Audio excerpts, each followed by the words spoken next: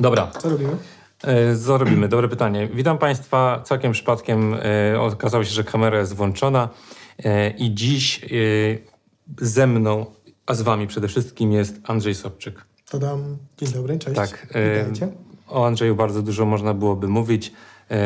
Rafael, The Chosen Polska, głównie z tego powodu się dzisiaj spotykamy. Zaprosiłem Andrzeja, a właściwie on tak, nie, że się wprosił, ale powiedział, że ma fajny pomysł i ja jako fan The Chosen i fan Andrzeja stwierdziłem, że super będzie, jeżeli zechce się podzielić z wami takim super doświadczeniem, które miał, a mianowicie był na planie serialu The Chosen. Tak jest.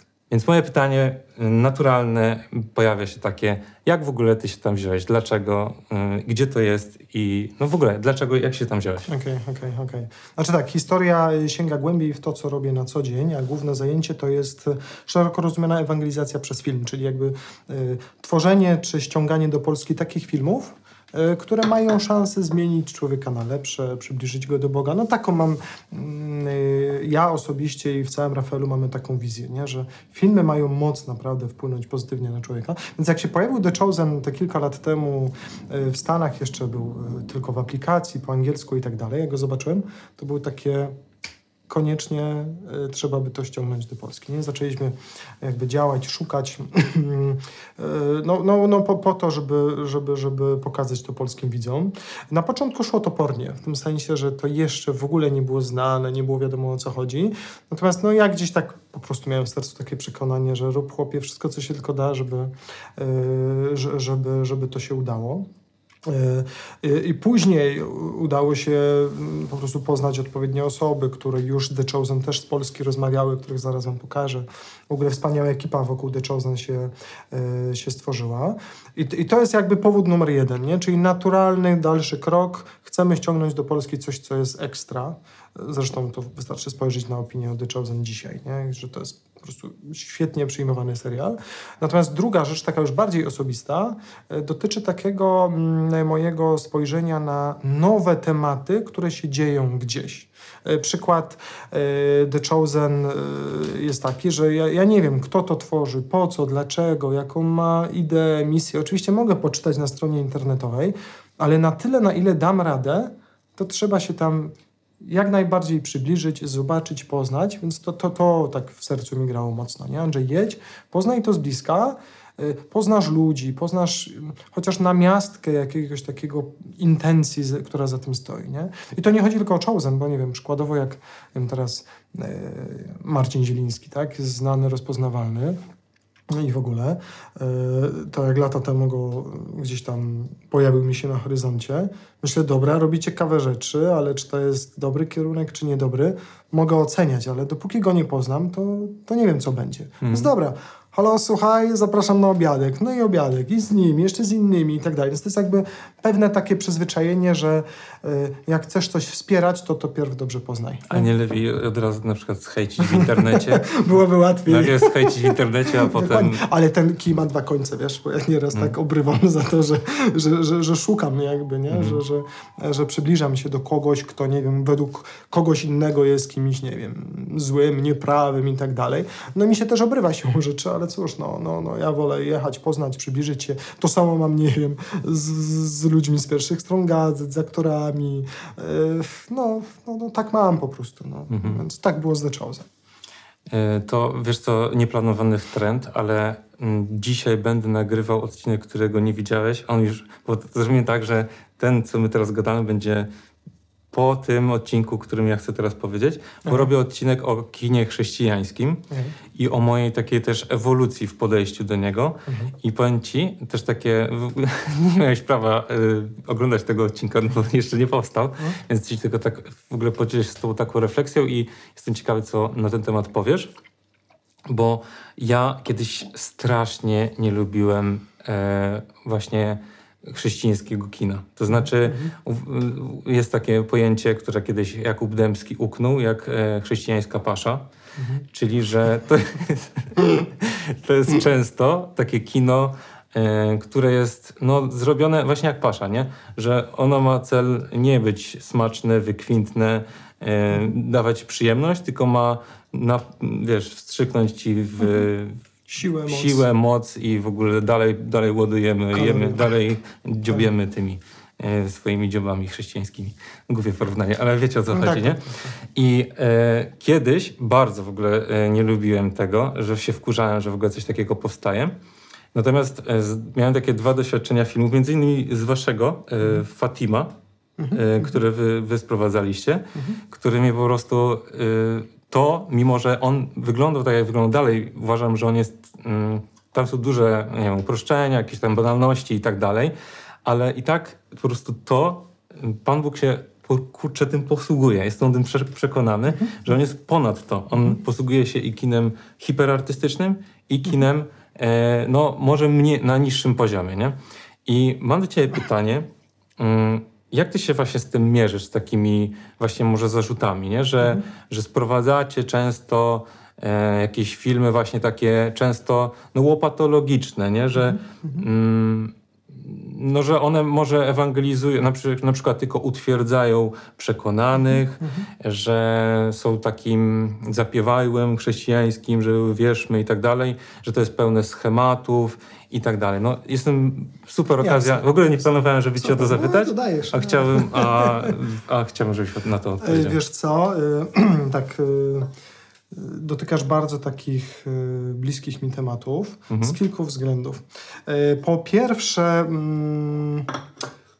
działając w kinie, nazwijmy to chrześcijańskim, myślę, że powinniśmy wyskoczyć na chwilę z tego takiego podwórka kina chrześcijańskiego i popatrzeć szerzej na kino niszowe. I wydaje mi się, że mówienie o, nie wiem, chrześcijańskiej paszy i tak dalej jest pewnym złym założeniem, błędem logicznym. Ponieważ trzeba by się przyjrzeć nie tylko, nie wiem, filmom, które mają jakąś myśl chrześcijańską, ale szerzej innym gatunkom tematycznym. Nie? I wydaje mi się, że ta opinia, ona mogłaby być przyklejona do wszystkich innych nisz filmowych. Jasne. Nie? Więc to jest jakby jedno. Druga rzecz jest taka, że rzeczywiście są na rynku rzeczy absolutnie fenomenalne, i są rzeczy kiepskie.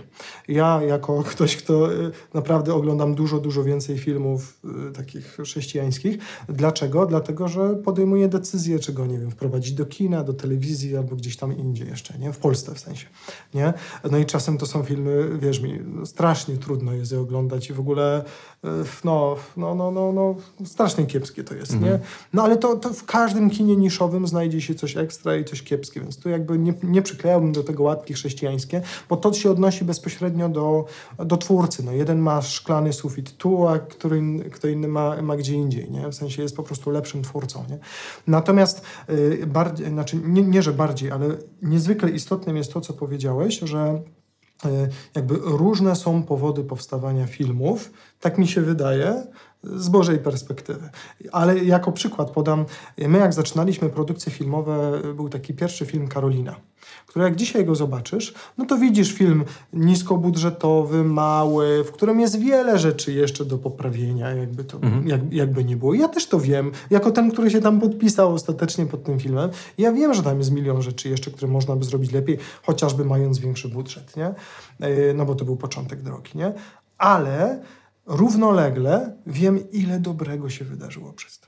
I to jest dla mnie takie prywatne, to jest moja prywatna opinia, która każe mi zachować pewien dystans przed wyrażaniem opinii za szybko do momentu, kiedy nie widzisz owoców, nie? Tak. I nawet mieliśmy takie filmy, słuchaj, jeden z filmów, które zrobiliśmy, film Bóg w Krakowie, który zanim w ogóle dotarł do widzów, to już ilość cudów, jakie wydarzyła się na planie. Cudów.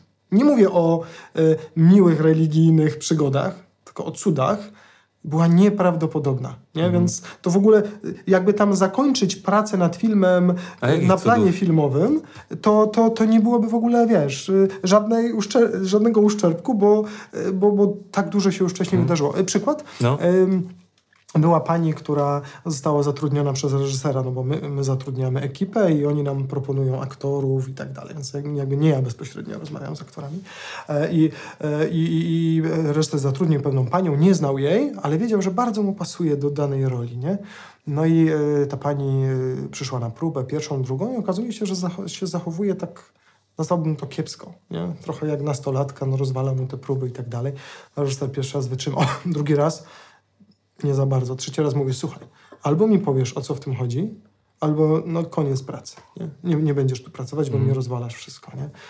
No i co ona okazuje się, że ona mówi tak, historia roli, którą mi dałeś, jest historią mojego życia. A to była historia kobiety, która od lat z mężem nie mogli zajść w ciążę, spróbowali wszystkiego, więc jak ona zaczęła wchodzić w tą rolę, to zaczęło, wiesz, tak buzować w niej, że no nie była w stanie po prostu opanować, nie, tego.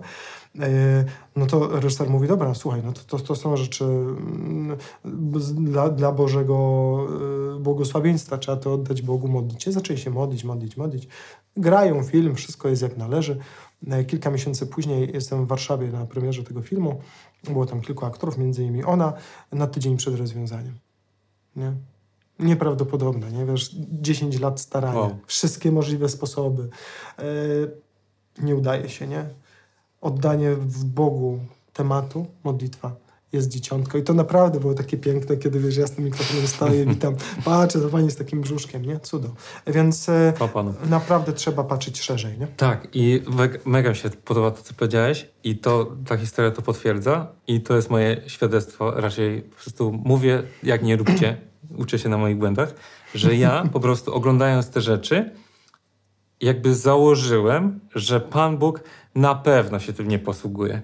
Że Pan Bóg na pewno takim niedoskonałym czymś, niedoskonałą historią albo czymś, co nie jest w moim guście, co nie jest, nie wiem, Andrzejem Tarkowskim, Terensem Malikiem, to w ogóle Pan Bóg to nie, to on w ogóle tylko takimi najznakomityszymi rzeczami. A kurczę, Pan Bóg naprawdę się posługuje takimi rzeczami i nawet jeszcze gorszymi, i nawet tymi kiczowatymi, nie wiem, też da sobie lampkami radę. Sobie da radę.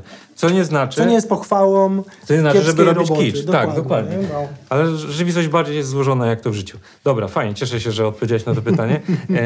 Może kiedyś pogadamy o tym więcej. Okay. A teraz wróćmy do The Chosen. Powiedziałeś, dlaczego byłeś na planie. Nie, powiedziałeś właściwie dlaczego, jak to się stało, że się po prostu...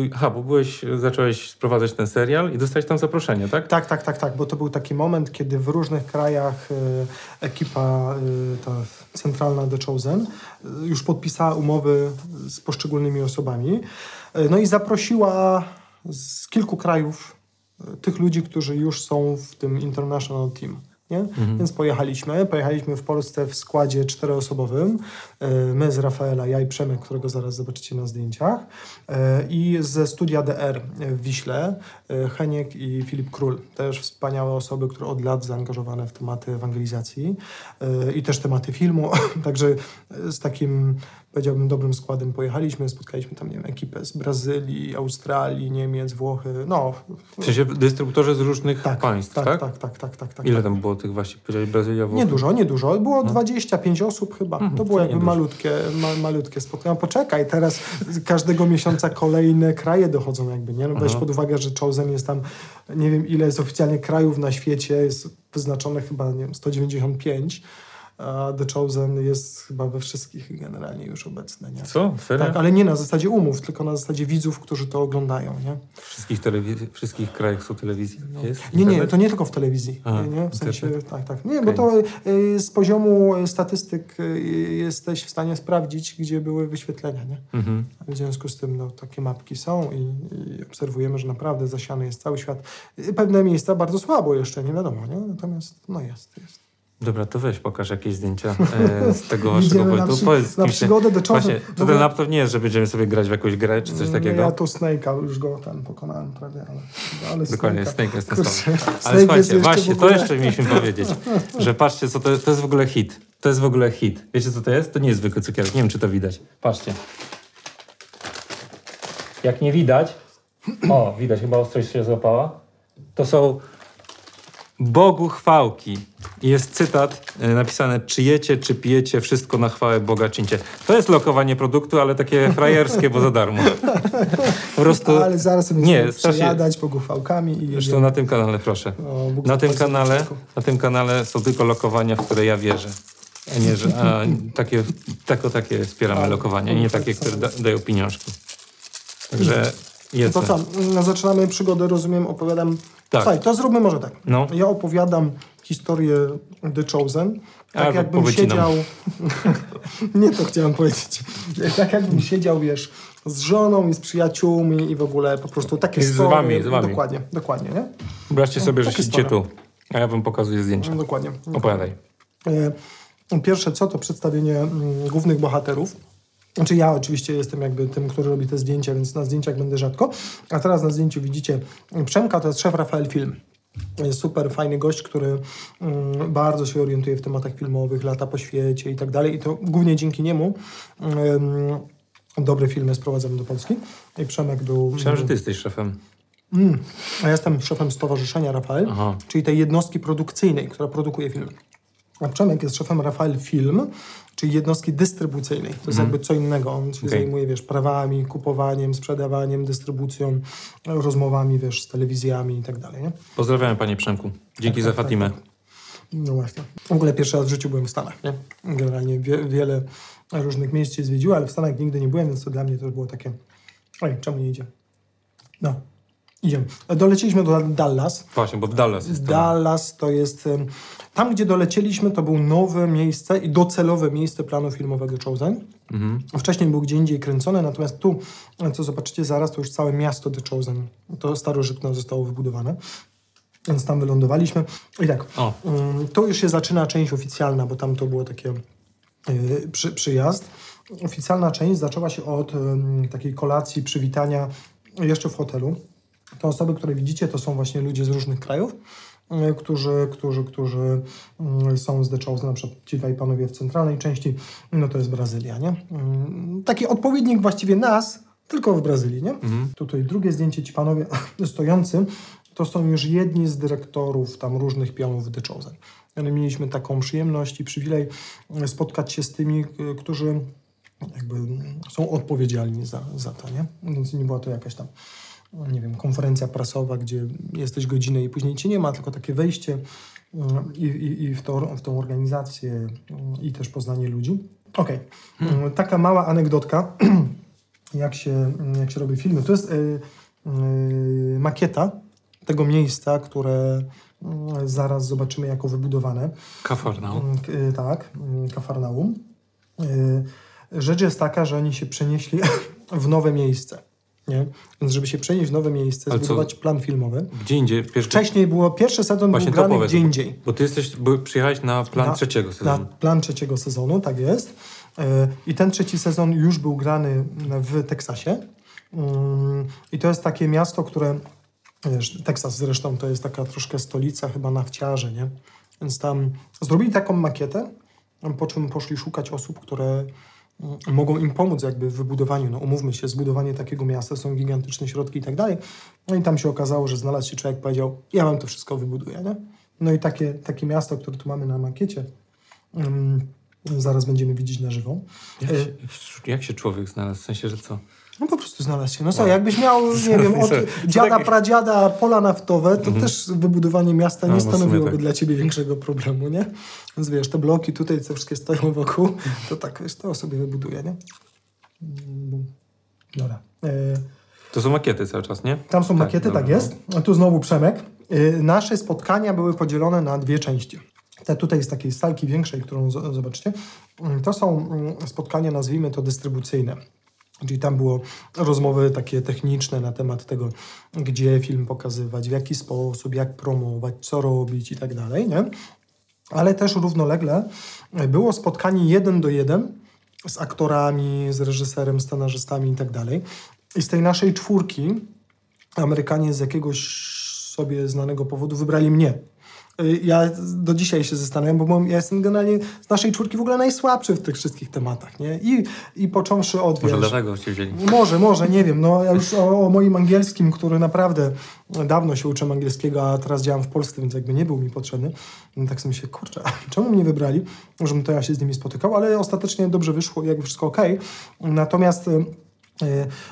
W gronie tutaj tym takim dystrybucyjnym oni też bardzo fajne tematy ruszali, nie? Typu co działa w promocji The Chosen, co jest najważniejsze, czego unikać, nie? To warto takie rzeczy wiedzieć, nie? Dobra. Po takim pierwszym zapoznaniu zabrali nas tam kilka kilometrów dalej na takie, w ogóle tam jest bardzo gorąco. 40 stopni, jesteś godzinę na zewnątrz, to gotujesz się już od środka i dramat, nie? W związku z tym wybudowali chyba 8 czy 9 takich hangarów wielkości, dużego boiska, gdzie przygotowują wszystko, co jest dla planu filmowego, nie? No bo nie da się tego robić na zewnątrz, bo jest za gorąco, nie? No i po tych hangarach żeśmy zaczęli wchodzić do środka. Przykładowo w pierwszym hangarze budują domy, nie? Tak jak tutaj, nie? Później biorą go na wózek, czy na jakąś tam maszynę, tak? Przewożą, stawiają i dopiero tam, wiadomo, widzisz tutaj te ozdoby, malowania i tak dalej. No to jest rzemieślnicza, bardzo poważna praca. No i tu nie ma lipy, tu jest zrobione nawet takie detale. Jest, no tak, znaczy oni detale. mają naprawdę takiego świra na punkcie tych detali i historycznych. To zawsze widać w kamerze. Nie? No tu widzisz, no tak jakieś ściany się budują. Drugi cały hangar to była szwalnia, czyli tam był zespół szwaczek, które po prostu jadą jedna za drugą, po prostu taka firma szyjąca, razem z szatnią. Setki, myślę, że tysiące strojów, nie? Bo to muszą obsłużyć. W ogóle a propos strojów, przypomnij mi później, żebym powiedział o największej scenie nakarmienia 5000 mężczyzn. Bo a propos strojów, tam jest ten... Nie, bo to jest bardzo ciekawa anegdotka, nie? Myśmy tam chodzili trochę jak turyści, nie? W sensie weszliśmy, zobaczyliśmy. To jest mega grube i od razu się nasuwa pytanie nosacza z memów. Skąd na to wszystko pieniążki się wzięły? To nosacz ma nosa. No właśnie. Obiecasz mi, że wstawisz tego nosacza w tym miejscu. Tak. Dobra, dziękuję. Wiesz co, jakby to co... Dobra, to rozwiniemy. Mały wtrąt. Tak. Po pierwsze... Bo to jest gruba produkcja. Poczekaj, bo to w ogóle zaczęło się od wielkiego kryzysu. Cały Chosen zaczął się równolegle w życiu i sercu reżysera oraz pana, który gra Jezusa. I oni mieli mniej więcej podobne historie tego typu, że ich kariera zawodowa sięgnęła bruku. W sensie totalna porażka. Reżyser zrobił któryś tam film, który totalnie nie wyszedł, po czym ojciec mówi mu, słuchaj, ty nawet nie umiesz dobrze napisać, do niczego się nie nadajesz. Nie? Jonathan Rumi, który gra Jezusa, mówi, że specjalnie przeprowadził się chyba do Los Angeles, żeby jako aktor się realizować. Czym więcej pracował, tym mu gorzej szło. Nie miał pieniędzy. Mówił, że do tego stopnia, że miał pustą lodówkę i ostatnie tam $30 i nic więcej. Rozumiesz? Bez żadnych zasobów, bez niczego. I obydwoje mówią w pewnym momencie, Boże, nie, koniec, nie damy rady. Nie razem z sobą, nie, bo to były jakby osobne historie. Oddaję Ci swój talent, oddaję Ci swoje wszystko, co tam się dzieje i tak dalej. W tym schemacie jakby modlitwa. I oni później zaczynają się rzeczy dziać. Wspólnota wokół Dallasa Jenkinsa, czyli reżysera, mówi mu, słuchaj, nagraj tam odcinek, bo wiedzieli, że jest reżyserem, nagrywa i tam wcześniej jakieś małe filmiki zrobił dla wspólnoty. Więc ten zatrudnił Jonathana do roli Jezusa i nakręcili taki pilot. Ten pilot okazało się, że tak bardzo się ludziom spodobał, więc poszli do internetu, powiedzieli, słuchajcie, zrobimy coś więcej, tylko robimy zrzutkę. Nie? No i ta zrzutka bardzo mocno zaskoczyła. W sensie pojawiły się środki, zaczęli zatrudniać super specjalistów do tego, żeby tą maszynę rozpędzać i to też mi tak bardzo mi się to podoba. Nie? Przykład, zaraz na zdjęciach będzie człowiek od YouTube'a The Chosen. I to nie jest tylko od YouTube'a w Stanach, bo to wiesz, jest odpowiedzialny już za YouTube właściwie na całym świecie, te wszystkie kanały The Chosen i tak dalej. No to jest facet, którego kariera zawodowa jest taka, że jest tam znanym specjalistą, który zajmuje się pomaganiem w tworzeniu milionowych kanałów, w sensie milionów subskrybentów w Stanach. Super spec, nie? I takich ludzi zatrudniają. No i też powoduje, że to po prostu wychodzi się coraz wyżej z poziomem, nie? I artystycznym, i całego przedsięwzięcia. Bo to, co teraz widzisz, to są setki ludzi zatrudnionych, każdego dnia przyjeżdżających, pracujących, żeby ta mała grupka aktorów zagrała dobrze swoją scenę. Nie? I to jest po prostu cała maszyna wokół tego. Nie? Więc to był fundraising, czyli zrzutka pieniędzy. Dobra, to od razu powiem o tych strojach, bo to jeszcze jest trzeci. Są dobrzy w tym, co robią i też pomysłowi. Na tydzień przed, czy 2 tygodnie przed naszą wizytą grali największą scenę w The Chosen, czyli nakarmienie 5000 mężczyzn, czyli 12 000 osób. Kobiety, dzieci, mężczyźni, razem 12 000 osób. Jaki mieli koncept? Taki, że zapraszają ludzi, po prostu otwarte zaproszenie. Chcesz, to przyjeżdżasz i bierzesz udział w tej scenie, ale jest kilka warunków. Nie? Pierwszy warunek jest taki, że musisz przyjechać ze swoim strojem. Masz wytyczne konkretne, nie? Czyli strój musisz uszyć tak, on ma wyglądać tak i to jest twój jakby bilet wstępu, ale drugi bilet wstępu to jest $1000. Nie? Więc przemnóż sobie 12 000 osób razy $1000, to masz właściwie w ciągu weekendu budżet całego sezonu załatwiony. Nie? Super pomysłowa rzecz. I ludzie zadowoleni i mają środki na to, żeby robić robotę dobrze dalej. Nie? Bo I się najedli rybami. I się najedli rybami, tak, ale jeszcze w ogóle to nie było tak, że tylko przyjechali, zagrali i poszli, nie? To było tam 3-dniowy festyn cały. Wiesz, sceny muzyczne, jakieś takie stoiska The Chosen, no super. Ja to chyba widziałem gdzieś. Były jakieś filmiki na YouTube z tymi aktorami i tak dalej. Było, super zrobili. Ale popatrz, jaki fajny to koncept. Jest koncept. Wszyscy zadowoleni, nie? Więc to... Win. Ale to się bierze z tego, że jakby profesjonalnie podchodzisz do idei, ale też dzięki temu The Chosen może być za darmo dostępny. No właśnie. Nie?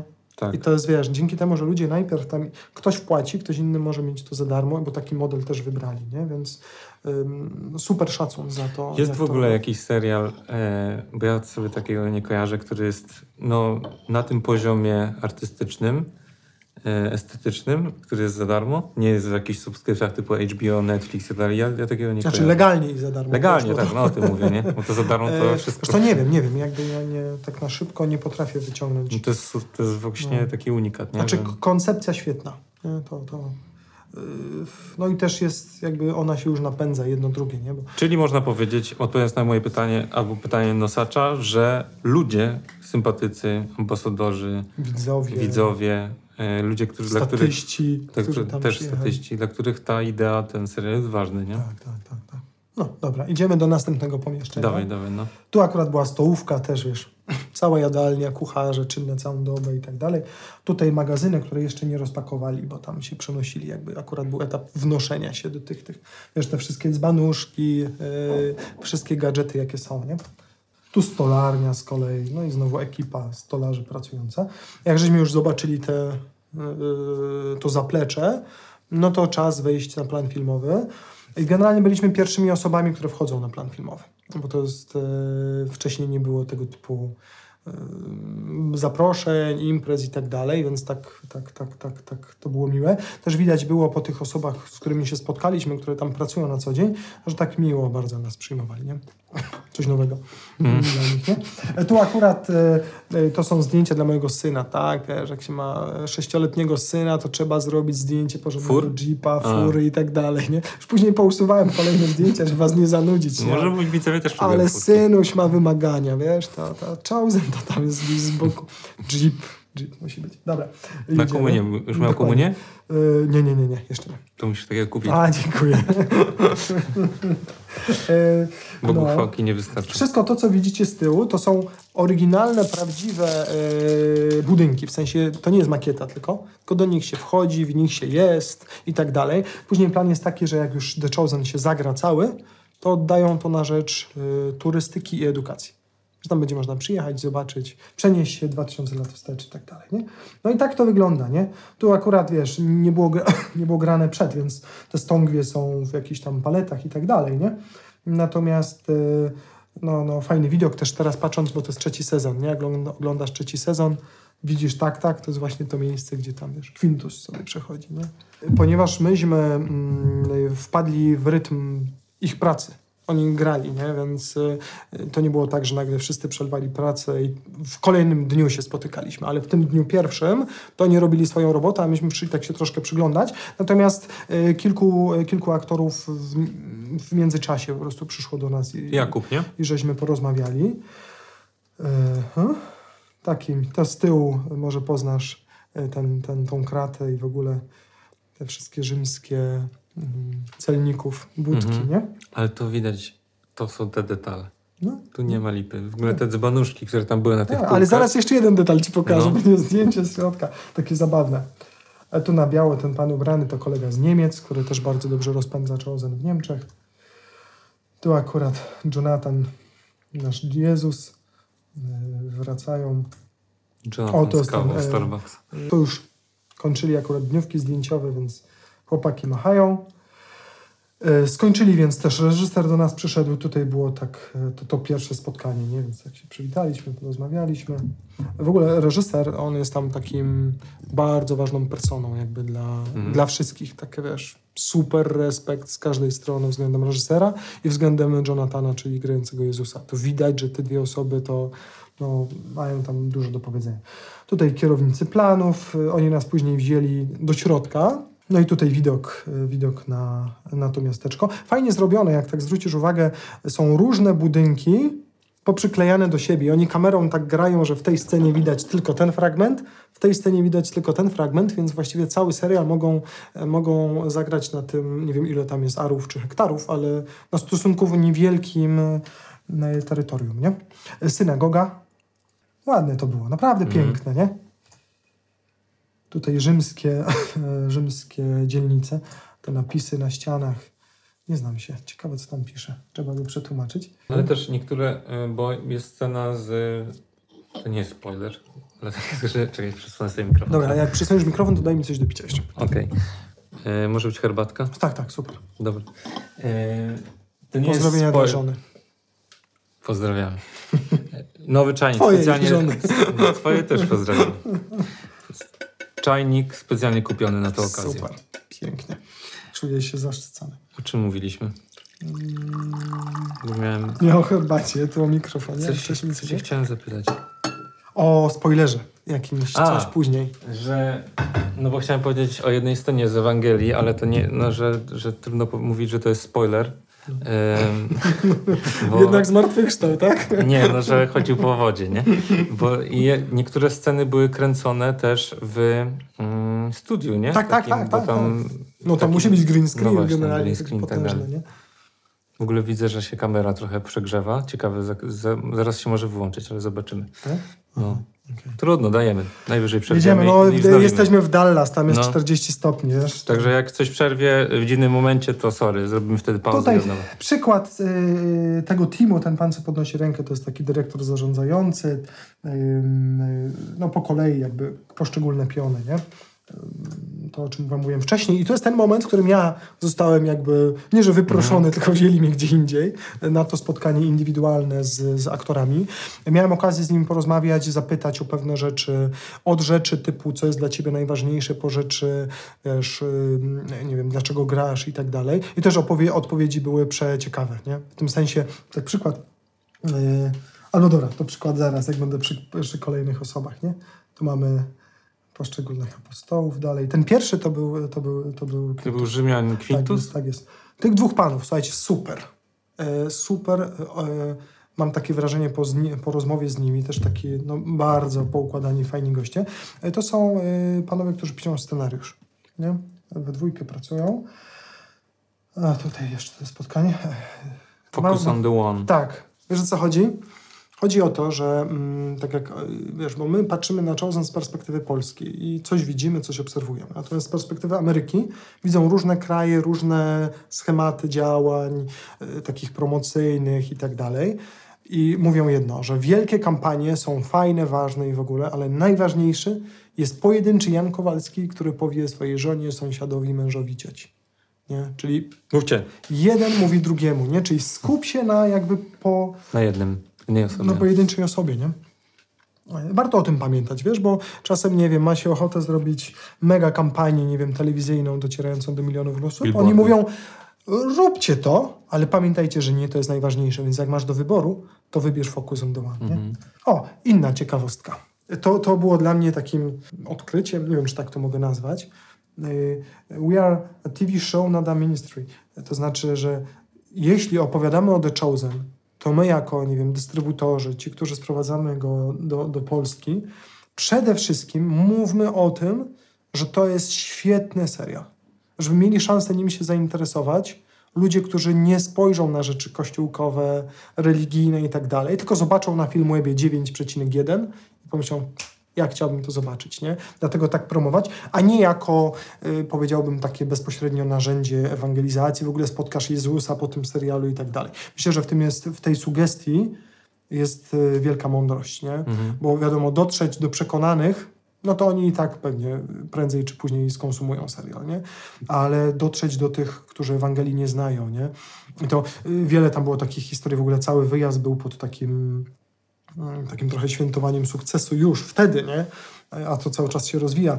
Typu historie z któregoś tam kraju azjatyckiego, gdzie nie ma Ewangelii, ludzie nie znają, wiesz, imienia Jezus, czyli nawet nie, że nie znają Ewangelii, nie znają chrześcijaństwa, tylko imienia Jezus, nie? Tej osoby Jezusa Chrystusa. Oglądają serial, chcą Biblię, nawracają się. Nieprawdopodobne. A my tak myślimy bardzo wąsko, nie? Że właśnie co tu jest w naszej Polsce tutaj, nie? A Kościół jest taki wielki, taki ten... To jest nasi bracia wąskie myślenie jest... Nie można. Jest naprawdę zgubne.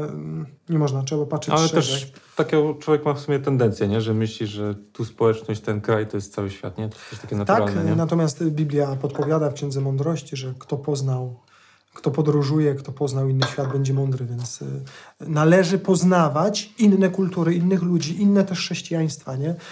Nie wiem, ja przykładowo teraz gdzieś tam zagłębiam się w chrześcijaństwo w Chinach podziemne. Wiesz, jakie to są historie? To są po prostu tak miażdżące historie dzieje apostolskie dzisiaj. Nie? I my możemy być uchachani, w ogóle powinniśmy być szczęśliwi z dziejów apostolskich, które dzieją się na naszych oczach, w Krakowie, Warszawie i tak dalej, nie? Ale to się dzieje na całym świecie i trzeba mieć szerszą perspektywę. I w ogóle na przykład to, że jest taka rzeczywiście na zachodzie u nas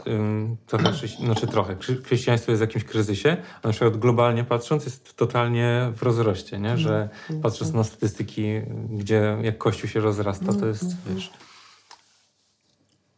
Dobra, takie wątki poboczne. A co tutaj? To jest zdjęcie tego kampusu, w którym mieliśmy te spotkania. Ten wóz, który jest, to przyjechał oryginalny kowboj, wiecie, rolnik, kowboj, oryginalnym wozem, który ma 100 lat i robił nam jedzenie na tym wozie, grilla. A dla mnie to było takie wesołe i zabawne, bo mieliśmy przyjechać na 7 rano, więc tam, wiesz, czas jest przesunięty tak, że o 7 rano jest jeszcze w ogóle ciemno. Ciemny poranek, jedziemy na śniadanko, a tam facet już rozpalony grill i takie, wiesz, po prostu wypaśne mięsa, nie? Jacie, co my będziemy jeść cały dzień, skoro już zaczynamy poranek od takiego mięsa? Okazało się, że później jest też mięso i znowu też mięso. Więc tutaj bohater, powiedziałbym numer 1, czyli reżyser Dallas Jenkins. Panowie apostołowie. Judasz był ciekawy. Pytam się Judasza, słuchaj, co jest dla ciebie takie najcenniejsze w tym filmie? I to było sobie takie urocze i zabawne, kiedy ten chłopak mówi tak, wiesz co, pierwszy raz w życiu gram w filmie.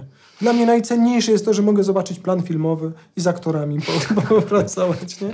Z jednej strony mamy turbo wiesz, specjalistów, doświadczonych ludzi, a z drugiej strony mamy młodych aktorów, którzy są świetnymi talentami, ale są jeszcze ludzi, nie? Dobrze gra, nie? Tak samo, nie wiem, pytam jednego czy drugiego, czy chciałby coś powiedzieć do Polaków.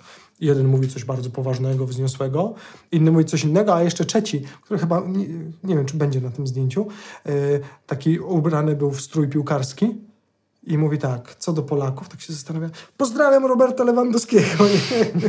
No i pozdrowił Roberta i poszliśmy dalej, nie? Te drzwi, może poznasz, co to są za drzwi, bo są... W domu Mateusza? Tak. Bogate drzwi bogatego Mateusza, nie?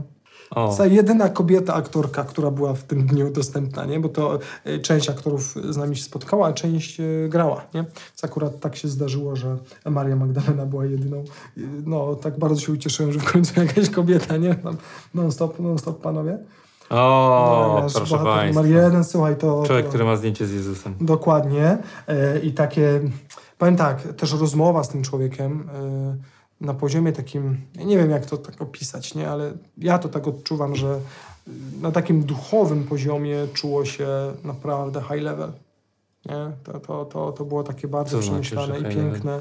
Wiesz, samo to, co mówił, jak opowiadał, ja miałem wrażenie, że to jest, nie wiem, może to złe porównanie, nie? Ale że to rozmawiam z kimś, kto robi mega rzecz ewangelizacyjną, ale nie dlatego, że to robi, bo został zatrudniony, nie? Tylko że tym żyje. Nie? I to tak naprawdę głęboko od serca. Nie? I mogę podejrzewać, że jak się zakończy The Chosen i ta jego rola po prostu filmowa, to będzie robił gigantyczne rzeczy dla Ewangelii. Tak podejrzewam. Jakby. Już w sumie robią. Znaczy już robi, bez dwóch ze zdań. świadectwami. Tak, już robi. Natomiast... Marsz w obronie, widziałem, życie też... Ja powiedziałem, że jestem z Krakowa, nie, tak się ucieszył, że Boże miłosierdzie i w ogóle, nie? Takie to było, nie? Z tyłu na koszulce ma tą Zaproś go Matkę Boże, tak. Jest to trochę trudne na razie, bo jak grają, to jest mocno utrudnione. Natomiast tak rozmawiamy już, żeby zjechał, przyjechał. Dobra, tylko nikomu nie mów, dobra? Wyłączać. Planujemy, żeby w styczniu zaprosić ekipę aktorów, bo na wtedy wygląda na to, będzie 4. sezon. Ale czekaj, to są plany, że ty byś chciał, czy to są plany, że już tam... Nie, to już jest rozmowy konkretne. Aha, że to jest... Tak. Patrzcie, jakie to są wiadomości. Styczeń, no. 2024, tak? Tak. Jak Bóg da, także modlmy się. W ogóle zbliżyłem sobie to zdjęcie. On ma koszulkę z aplikacją Hallow. Tak. I tam jest po łacinie chyba napisane, czy nie wiem, czy po łacinie, święć się imię Twoje. No. A z tyłu ma Matkę z Guadalupe, nie? Tak? Więc, wiesz, ci wszyscy, wiesz, którzy tam mówią, że to zrobiono przez jakichś tam protestantów, czy coś tam. Matka Boża z Guadalupe jest w odpowiednim miejscu. Takie to piękne. No ale są też w ekipie protestanci, nie? Pewnie, że są. I to, nie wiem, ilu ich jest, bo nie liczyłem. Natomiast to jest specyfika Kościoła w Stanach. To jest po prostu chrześcijaństwo w różnych denominacjach. I akurat, nie wiem, reżyser jest ewangelikiem, ten jest protestantem i to chłopaki jadą na jednym wózku i ale widziałem na przykład, robotę. że dostał właśnie chyba Dallas Jenkins gdzieś na Facebooku pokazywał zdjęcie, jak dostali nagrodę jakiegoś stowarzyszenia katolickiego za właśnie głoszenie słowa. Dziwi cię to? Nie dziwi mnie w ogóle, nie? Ale że był ksiądz, który jest konsultantem katolicki w tym serialu i właśnie... Ale tak, tylko że tu jest szerzej trochę. Bo oni prowadzą taką analizę, po pierwsze historyczno-techniczną, tak? Gdzie naukowcy się wypowiadają, ale też teologiczno-biblijną. I w tej dyskusji teologiczno-biblijnej bierze udział ksiądz, pastor i rabin. Nie? Więc to jest takie jakby ponaddenominacyjne, tak bym to nazwał. Przykładowo w ostatnich miesiącach zaczytuję się, uważam, że to jest po prostu najlepszy prezent, jaki mogłem mieć. Żydowski komentarz biblijny. Prymasowska seria biblijna ma taki żydowski komentarz. Słuchaj, czytasz ten komentarz biblijny, od razu inaczej widzisz Biblię przez pryzmat, nie wiem, zwyczajów żydowskich. No tak, co Jezus miał na myśli. Cały kontekst, rewelacja, nie? Dlatego jak słyszę, że tam jest, wiesz, rabin, który konsultuje to, dzięki Bogu, że to serce mi rośnie, bo przecież jest szansa pokazać coś więcej niż tylko to, co zostało odcięte przez lata historii i naszą, nie wiem, europejską chociażby kulturę. Nie? No przecież Jezus przyszedł w czasach żydowskich, jako Żyd, nie? Że w sensie, że tam są mnóstwo z rabinów, więc musi być to jakoś, Dokładnie. żeby to było spójne i realistyczne. Dokładnie. Nie? W każdym razie to zdjęcie, to też było takie fajne, jak w Stanach później poznawaliśmy różnych ludzi. Słuchaj, to jak ludzie tam wiedzieli, że byliśmy na planie The Chosen i zobaczyli to zdjęcie, to mnie robili zdjęcie, że mam z nim zdjęcie, nie? W sensie, pokaż to zdjęcie, że masz z nim zdjęcie, nie? Szał. Nie wiem, czy to już nie przyginają, nie? W każdym razie, jest szał. Żeby nie zrobili pomnika człowiekowi, nie? Znaczy, tak, ale idąc za tym krok dalej i tu myślę, że ta intuicja akurat protestantów jest bardzo sensowna. A mianowicie taka, że mają taką decyzję, że w oficjalnych tych takich materiałach The Chosen, nie wiem, koszulkach i tak dalej, nie będzie postaci Jonathana. Ale to, żeby jest na plakacie tam w pierwszym sezonie. W pierwszym tak, ale rozumiesz, w kolejnych zobacz, już nie ma. Aha. Jak jest, nie wiem, koszulka The Chosen, są wszyscy naraz na przykład i tak dalej, nie? Mówili o tym w tym kontekście, żeby jakby nie tworzyć pomnika człowiekowi, tylko szukać Boga. Nie? Myślę, że to jest bardzo mądre, choć oczywiście ta postać jest bardzo pasująca i pewnie na miejscu, ale mega mądre. Cześć do Jezusa, a nie... nie? Poczekaj, bo tam sąsiedzi krzyczą, dziecko jakieś, to poczekajmy. Niech się wykrzyczy, ja tu wytnę. Już wróciliśmy, już poszły dzieci do... Jedziemy dalej, co tu mamy? To jest ten pan od pozdrowienia Lewandowskiego, tak? Święty Tomasz. Tak jest. Jeszcze nie święty. Idziemy. A, tutaj żeśmy zahaczyli o Nika Wójcicza biuro, ale to już jest jakby koniec naszej historii, bo Nick się przeprowadził do Dallas. Ja nie znam się na tej polityce Stanów, ale podobno w stanie Teksas da się sensownie i normalnie żyć ze względu na prawo i kierunek zmian prawnych. Dlatego Nick się tam przeprowadził. Ale co, jakie miał problemy? Nie wiesz? jakby nie znam szczegółów. Nie? Znaczy, opowiadali mi, ale jakby ja się w tych tematach polityczno-amerykańskich nie do końca orientuję. No, tyle. Sklep dla kowbojów. O, zobacz, chciałbyś sobie kupić, to na przykład prezydent Bush tam był, tak? Jakbyś sobie chciał kupić takie laczki, piękne buty, dla żony. nie? No, dla żony, super, słuchaj. Ale cena też jest fajna, Ile? nie? $2295, ale to jest gwiazdka nad tym. One mają dożywotnią gwarancję. Już do momentu, kiedy żyjesz, oni ci je będą naprawiać. No sorry, jak daję 10 000 złotych prawie, to chciałbym mieć dożywocie z roboty. No. Czyli kto wie, może to się w ogóle opłaca, wiesz, jeszcze na dolary, nie? A koszula to jest... Kupiłeś czy nie? O, to bym 4 pary kupiłem. A to jeszcze koszula też należy do takich nietanich, tak? $3400. To jest piękne. Ale to jest taka subkultura kowbojska, nie? To jest przepiękne, to bym chciał. Ale dobra, to już myślę, że mogę... Koniec. I to zdjęcie wyjazdu, kończymy, słuchaj, przygody nasze to optymistycznym akcentem. To powiedz, jakie masz takie ogólne przeżycia po tym... W ogóle, nie, inaczej, jeszcze ogólnie się zapytam, bo może masz coś w sercu takiego o The Chosen, o serialu, jako członek The Chosen Polska, którym chciałbyś się podzielić w ogóle.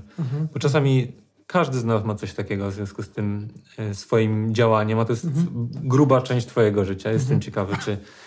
Proszę, ja kamera jest twoja, jedynka. Kamera jest moja, wiesz co, ja powiem tak osobiście i to, co mi w sercu gra. Ja oglądając serial The Chosen, tak wielokrotnie zostałem dotknięty. W sensie tak, coś mi się wydarzyło wewnątrz, w środku. Coś, co zmieniło mnie wiele razy, nie? Że no jestem pewien, że to jest po prostu serial, który ma realną szansę zmieniać ludzi, zmieniać świat, nie? To są duże słowa, ale to tak jest, nie? I to pewnie można by dyskutować o konkretnych scenach i w ogóle, nie? To pewnie nie na to jest teraz miejsce, nie? Ale to jest jedno. Natomiast tak z tego wyjazdu, jak patrzyłem i na jakość, i na sposób, w jaki to realizują, to jestem pewien, że my jako ludzie, którzy mają sekret szczęścia, którym jest Ewangelia, bo tak patrzę na Ewangelię i na chrześcijan, mamy obowiązek działać w mediach. Po prostu obowiązek, nie? Dzisiejszy świat jest kształtowany przez media, więc róbmy wszystko, żeby wspierać to, żeby kolejne pokolenie miało szansę wychować się na tych malutkich ziarenkach filmów, programów, które przybliżą ich do Boga, ale też jakby po prostu sprawią, że będą lepszymi ludźmi. I to jest jedno, a drugie, też patrząc na to, wiesz, teraz powiedzieliśmy o dużym przedsięwzięciu i w ogóle setki ludzi robią to. A ostatecznie na samym początku było kilka osób, którzy mieli odwagę to wziąć. I to jest dla mnie wniosek. Andrzej, miej odwagę. Idź do przodu, działaj. Nie siedź, nie czekaj. Tylko miej odwagę, bo nigdy nie wiesz, czy z tego dzieła, które dzisiaj rozpoczynasz, nie wydarzy się coś na skalę, nie wiem, światową, za pół pokolenia na przykład, nie? Więc to taka zachęta. Nie? Tak, do działania pewnie. A mi się najbardziej podoba to, że wreszcie powstało, mówiąc bardzo ogólnie i niedoskonale, po naszej stronie coś profesjonalnego, wokół czego ludzie się jednoczą, działają, właśnie dają na to pieniądze, że to jest w ogóle takie, ludzie się tym utożsamiają, nie? I że to jest ewangeliczne i Boże i w ogóle. Dobra, Andrzeju, jeszcze prezencik od mojej żony. O, ale cudeńko. Dobry pasterz. Moim zdaniem jej najlepszy linoryt. Pozdrawiam, Oleńko. Super. To w ramach podziękowania za twój czas i że... Bardzo dziękuję. Znajdzie honorowe miejsce. Super. Dzięki ci również. Ostatni, dobra. Michałki. Nie Michałki, Bogu chwałki. Tylko od dzisiaj wyrzucacie wszystkie Michałki, Bogu chwałki. Dzięki. Dzięki wam jeszcze raz. Pozdrawiamy, my zajadamy i w ogóle do zobaczenia. I oglądajcie The Chosen. Trzymajcie się. Pa.